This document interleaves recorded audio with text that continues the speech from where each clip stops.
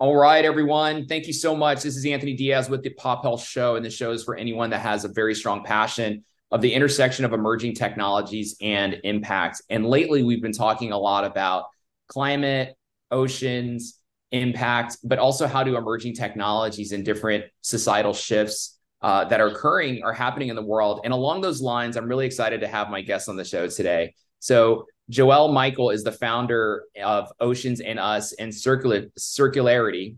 And he is working on two really fascinating concepts in the intersection of them. So, circular economy and cleaning up the oceans. Joel, thank you so much for being on the show today. And it's great to have you. It's my pleasure. It's long due. I've been waiting to come on the show and sort of speak to your audience, and thank you for having me. Absolutely, absolutely. Well, it's very I'm very enthused to have you on. Tell me a little bit about your background, but more specifically, teleport us back. Where did things start? You have a strong passion on this intersection, circular economy and oceans. Where did that all come from? Maybe you can bring us back and tell us where it started. Sure. I've spent about a decade in the climate tech entrepreneurial ecosystem as well as the venture capital side of things, of all things to do with sustainability and innovation around sustainability tech. One of the ones that catch a lot of attention is my background with the Hyperloop. I was one of the early founding members back in around 2014, 2015. This is when we first launched the world's first Hyperloop company after we spoke with Elon and took the white paper to sort of take this concept to market. Now, while the world was very enthused with Hyperloop being this fast mobility mode of commute, my basic sort of inclination around the Hyperloop was predominantly around the sustainability angle that essentially goes highly neglected. And I say that because a lot of people don't know that the Hyperloop sort of was one of not only the world's first profitable mode of mass transit, but also it actually was profitable in a way where it gave back more energy than it consumed. So it Mhm. was an energy positive mobility solution. It actually gave back around 30% to the grid than it actually consumed because of the speed that it moved at. Um, from there, I sort of started getting a lot more drawn to this understanding of renewable energy, green energy, understanding more about climate impact and innovation around climate impact. Because if you look at a lot of the early conversations around climate change and sustainable solutions, it's always a CSR activity. It's always driven as a not-for-profit or a something you do to feel good about yourself on a weekend one-off. But there are a lot of startups and entrepreneurs out there that are driving this change as a profitable for impact, social impact, climate impact startup. From there, I transitioned and did a lot of things around climate change to do with food waste reduction. Oceans and Us is more on cleaning up the oceans and removing plastics. And circularity comes full circle, where we now take not just plastic waste, but all kinds of waste and create new material from it.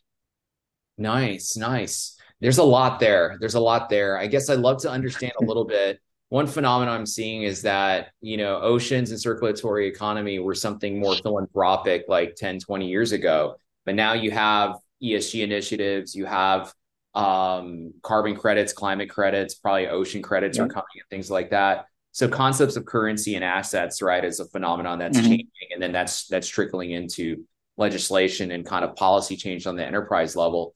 What's been going on lately? Why all of this is so important on new dimensions? It's always been important, but tell us about what the phenomenon is happening here in relative to those elements. I'd love to also hear a little bit on if that's good or bad, if you think that's really, really good and how what's the work that needs to be done. So sorry, you told me 20 different things there in your intro, and I'm coming back to you with 17 questions rolled into one. But just I'd love to understand your mindset on what's happening right now relative to those dimensions. Yeah. So Look, see, there's the positive and the negative. There's always two right. sides to everything. And the positive is that there is a lot of money and a lot of investors, angel and VCs have come to this ecosystem. There's a lot of green bonds now, and there's government grants, and there's this whole ecosystem that is encouraging innovation around climate change. That being said, that has obviously made sustainability a buzzword. And for lack of all the right reasons, there's a lot of people who come to this to monetize this buzzword. Or for the a couple of years ago it was AI, then became blockchain, then became Web3 and NFTs.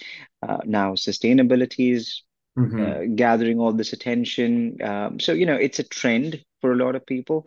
But that being said, there's a lot of good coming out of it as well. And sort of routes to monetize this, such as carbon credits or plastic credits or this entire ecosystem that incentivizes you to do good for the planet, is essential. And Hmm. I think there is regulation that is sort of bound to just make this more globally accepted. There are a lot of people who have mixed opinions on carbon credits. I, for one, think it's like a band-aid to a wound. It's not necessarily the solution. It fixes it for the time being. Hmm. So at present, carbon credits gets you that necessary foot into the door to sort of encompass a more broader transition towards a more carbon conscious lifestyle or a carbon conscious business for that matter. So I'd say carbon credits are a way that help a lot of startups and innovation go to market and help a lot of businesses who are on the other side of the spectrum, oil and gas, transportation, construction, etc., start becoming a little more aware about how they can transition to being a little more conscious. And in saying that, there is a massive, massive need for people to also make genuine transition in how they operate. So that would be direct decarbonization, innovation in just the way they conduct business, more availability of renewable energy. It's a mix of things. Hmm. Hmm. I love it. I love it. And with the two businesses that you work on, right? So are there, maybe for our listeners, maybe there's the carbon credits, climate credits, but it seems like there's this emerging, like maybe ocean or water credits that may be happening, Yeah, or even plastic credits, right? Is that yeah. happening? Is that a thing? Or how does one think of the new offsets and currencies relative to these things that we're talking about? I've got something better for you. So there's about 170 there's 170 types of credits as of today. It's a fairly complex Yeah. industry. Carbon credits work on two mechanisms. It's either a removal of CO2 from the atmosphere or prevention of CO2 into the atmosphere. Very simple calculation of a ton being one credit. Plastic credits, I'd say, are a little more tangible in its functionality. So a Hmm. ton of plastic removed from the ecosystem is a credit. A ton of plastic recycled is also a credit. Now, what we're building is called a circularity credit, which is the first of its kind. It's going to be built on a circularity registry sitting on the blockchain, which Hmm. will enable a third element of reuse or repurpose. So, to give you context, as oceans and us, we clean up the oceans and we remove plastics from the oceans. We also have built and deployed smart bins in the cities to prevent this plastic from entering the water bodies. Now, this prevention or collection mechanism would have earned us a plastic credit. If we shredded this or pelletized it or recycled it, it would earn us a second credit because we would then be recycling this plastic that we collected. But if Nike were to come to us and say, "Hey, we're going to make our next sneaker from your plastic shreds so that it's more environmentally sustainable in terms of reusing some material," they aren't incentivized. For them, it's more of a need to offset their footprint, but they don't necessarily earn a credit for doing so. To give you another example, when you take ethanol, I'm sorry, when you take sugarcane waste or any kind of agricultural waste and you produce ethanol from it, Hmm. this is under the current framework. But if an airline comes and uses that ethanol, that doesn't get rewarded as a whole circular economy focused circularity credit. It's Right. broken down into different pieces. So what we're doing in this case is we're looking at removal, recycle, as well as repurpose and reuse. And Got all of this together forms a circular economy because what's the point of removing and recycling unless you have someone on the other end reusing it? it. That's the way you have to. And the reason we've added the layer of blockchain to this is because by definition, a circular economy isn't a single cycle. Now, Yeah. going back to the previous example, if you buy a sneaker, let's say it's 100% made of waste plastic, you're going to stop using this shoe after a year or 2 years. It's either going to wear out or you're going to get bored and change into the next trendy fashion. What happens to it thereafter? If you give it away or you dispose it, you're sending it back into the same cycle. So Yeah. all you've done is you've delayed that plastic from coming back into the supply chain in a different shape and form. So Hmm. the idea is to keep it in an infinite loop. So through our registry, what happens is it's all tracked through IoT, through sensors, Hmm. through QR codes, depending on the type of product, and it's tracked and traced on the blockchain registry. So it's like your iPhone, you can trade in a current iPhone, yeah, for the latest one. You can trade in your car for a new car. You can do it with tellies as well. Why not with merchandise? Why not with products like this? So when you give back the Nike shoe, you get a discount on the next purchase in the ecosystem. And then, every material can be recycled once, twice, thrice, depending on the type of material. So the second time it's coming to us for recycling, it becomes something more permanent, like a Hmm. construction material, perhaps a brick or a tile or part of a roadway. So just to make sure it's a more permanent solution thereafter. So Hmm. through this system, you're going to be able to see a bottle of Coca-Cola being removed from a certain river, collected and recycled at this particular facility, and thereafter transitioned and made into a brick that is now sitting on a school or a public library built in Africa. Got So it. you're going to be able to see that end to end, and that is what we're looking to build with circularity. I love it. I love it. And not to ask you a question that probably is on the website, but I am curious. So I'm assuming that the identification of that original shoe or plastic bottle or Coke bottle has some sort of unique identifier that is Yes. decentralized, that is sort of like the residual item value. It's like a specific, probably unique term because it's no longer a shoe or a bottle, but it's more of like the residual identification of its originality, right? 100%, a hundred Yeah. percent. Got it. So, Got it. whether Got it. whether it's shoe or whether so, think about it this way. Think of a tie-up between Adidas and Pepsi, where Yeah. Adidas says we're going to make our next lineup of shoes only from Pepsi plastic bottles. So we're going to be able to provide that transparency. This Pepsi Got bottles could come from a river in Mexico versus a river in India. It could come from anywhere, but it's all traceable and tracked. And you can foster these giant collaborations instead of just buying and offsetting carbon credits. It's a more real world solution where people, design thinking takes a whole new approach where you just it. don't look at something being produced as a one-time use. But Got imagine if it. every time Pepsi puts out a bottle, if they know that this is going to become a shoe thereafter with Adidas, and thereafter is going to become part of this construction ecosystem where these bricks are going to make public toilets in India, or is going Mhm. to create community areas in Bangladesh, changes the way you think production. Yeah. You've sort of already, I think it goes along the lines of an EPR guideline where it's an extended purchase responsibility. Over here, it's also an extended manufacturer responsibility where you look into the whole value chain end to Right. end, creating continued value.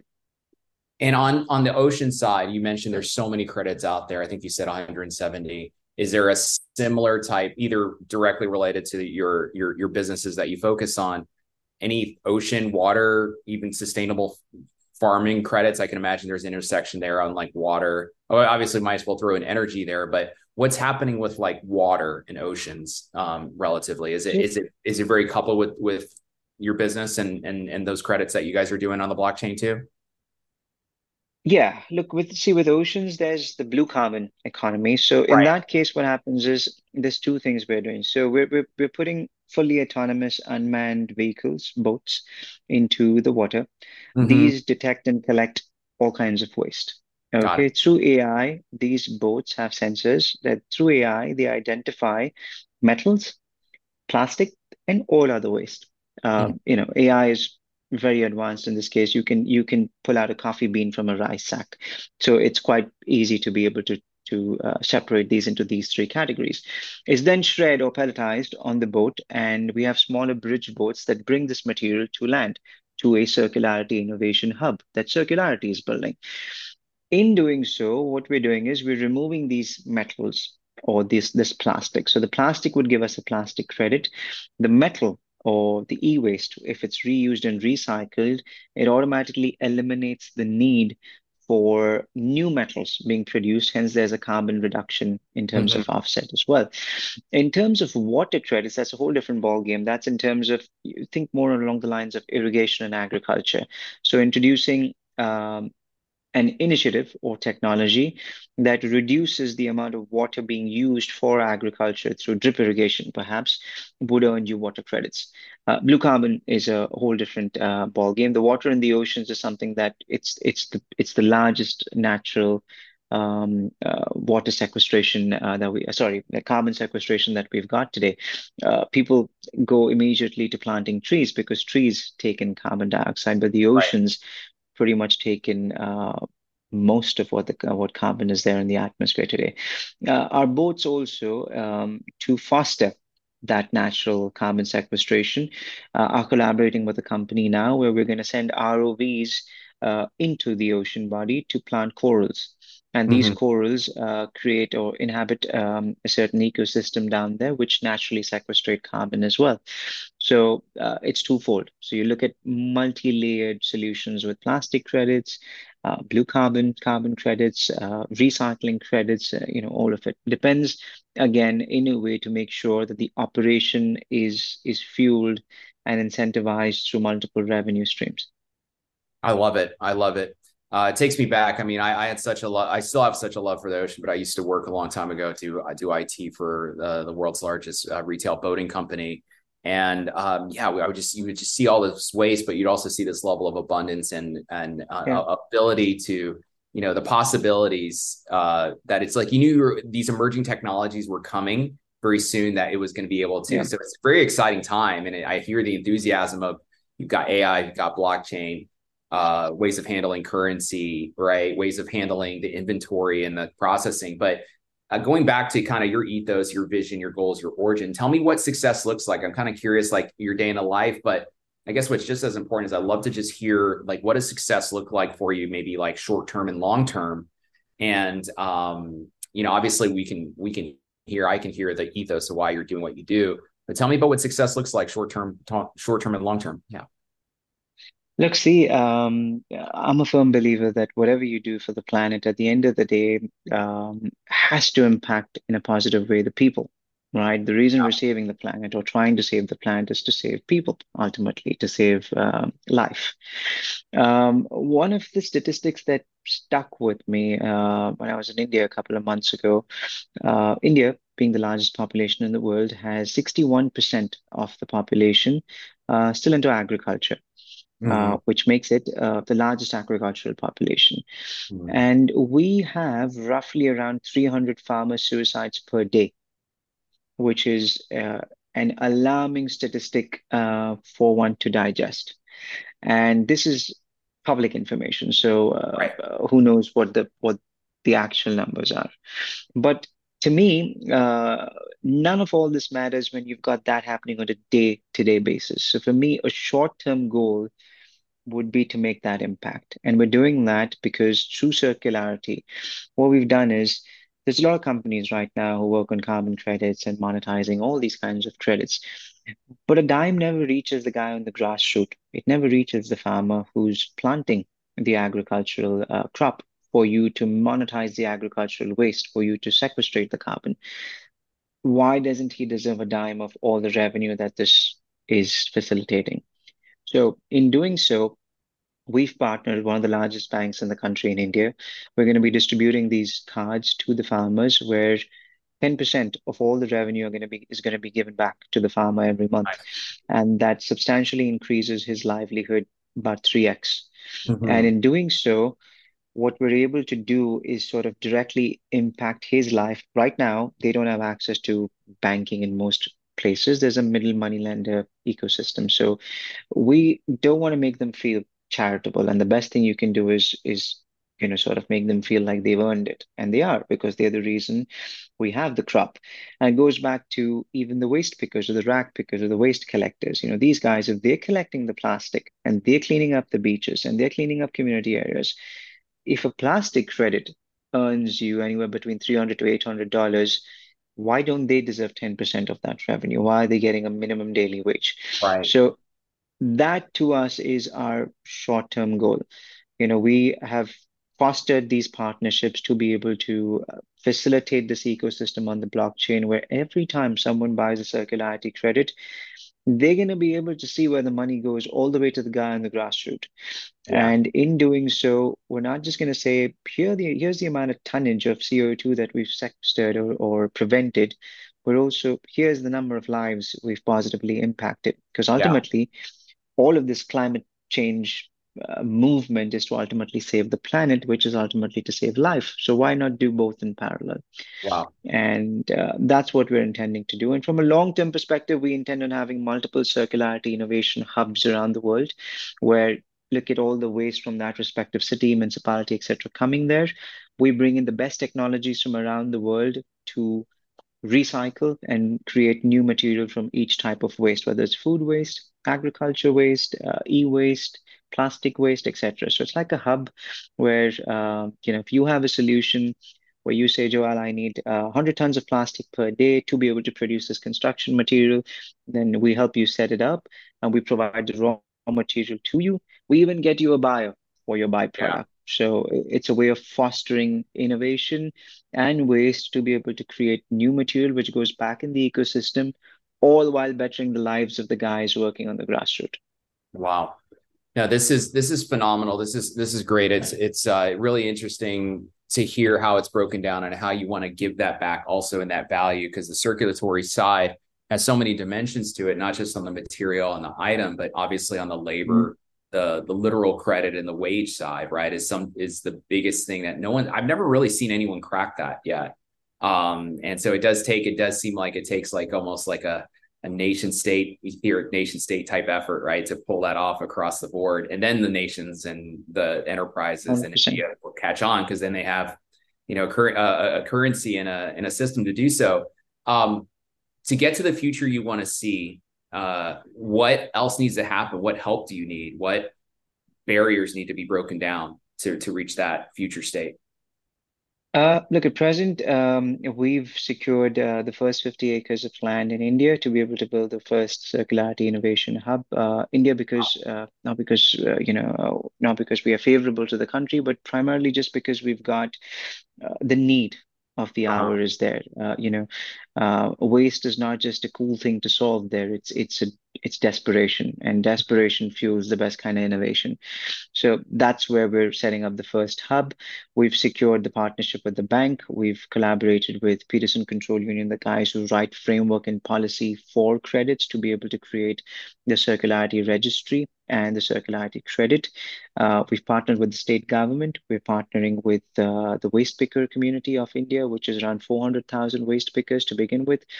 We will sit on the largest farmer database in the world because we're starting a pilot of about 1 million farmers soon who will be given these cards. We've got about 6 to 7 different innovation companies that are willing to come and set these plants up to tackle food waste, agricultural waste, plastic waste, etc. So we're good to go. We're ready to go. We're currently at a point where we're raising our first round of investment, and we're looking to collaborate with as many governments, as many corporates to be able to take their waste and do a shared revenue economy along with them. That's amazing. That's amazing. That's phenomenal. And then do you foresee the innovation hubs being something like you do a variety of them across the world too as well, or not need them? 100%, hundred Oh, percent, you do. a Okay. hundred percent, Awesome. a Yeah. 100%. Yeah. We're in talks with the governments in Tanzania and Ghana. Wow. We're looking at setting up an innovation hub in Dubai, the US and Texas. So hubs are scalable. hubs are going to be all around the world, wherever there is a need for, depending on whatever is the Sure. need there in terms of waste. We're also going to have an e-hub model where we integrate with, think of it as a work from home. You don't have to go and set up your office somewhere else. But if Yeah. you have the waste here and you have the solution here, we integrate that and just create a logistics ecosystem of supply chain. So we have two models of that sort.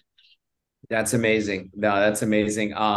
It's fascinating to hear about your background, what you're working on, and your vision of the future. And congratulations to all this success. I promise my last question's a simple one. When people want to learn about Oceans and Us and your other company, Circularity, I need to practice saying that, Circularity. It takes some What would be time. the best way? Yeah, what would be the best way to learn about both? Whether it's social media, and what's the best way to get in contact with you if one of our listeners or some of our listeners want to reach out? Awesome. Well, firstly, this podcast is great way of putting our message out. So thank you. I'm very active on LinkedIn. So if anybody wants to talk to me, they can reach out to me on LinkedIn directly, and I'll be quick to respond. They can always read more information on our website, which is oceansandus.com and circularityglobal.com. Both websites will have very, very interesting updates in the next 2 weeks. So stay tuned and please follow us on social media because we were very active in terms of posting all our announcements there. Great, great. Well, Joel, this was And very, very refreshing and rewarding just to kind of talk about your story and what you're working on. It's pretty phenomenal, very well timed, very brilliant plan that you have, but most importantly, very passionate execution, which is really what this world needs in this space. So congratulations on leading the you. charge and leadership and execution to the space. And to our listeners, this is the Pop Health Show. This show is for anyone that has a super strong passion on the intersection of emerging technology and impact. Thank you so much, Joel. This was great. Really appreciate it. Great to be here. Thanks, Anthony. Thank you. Thanks.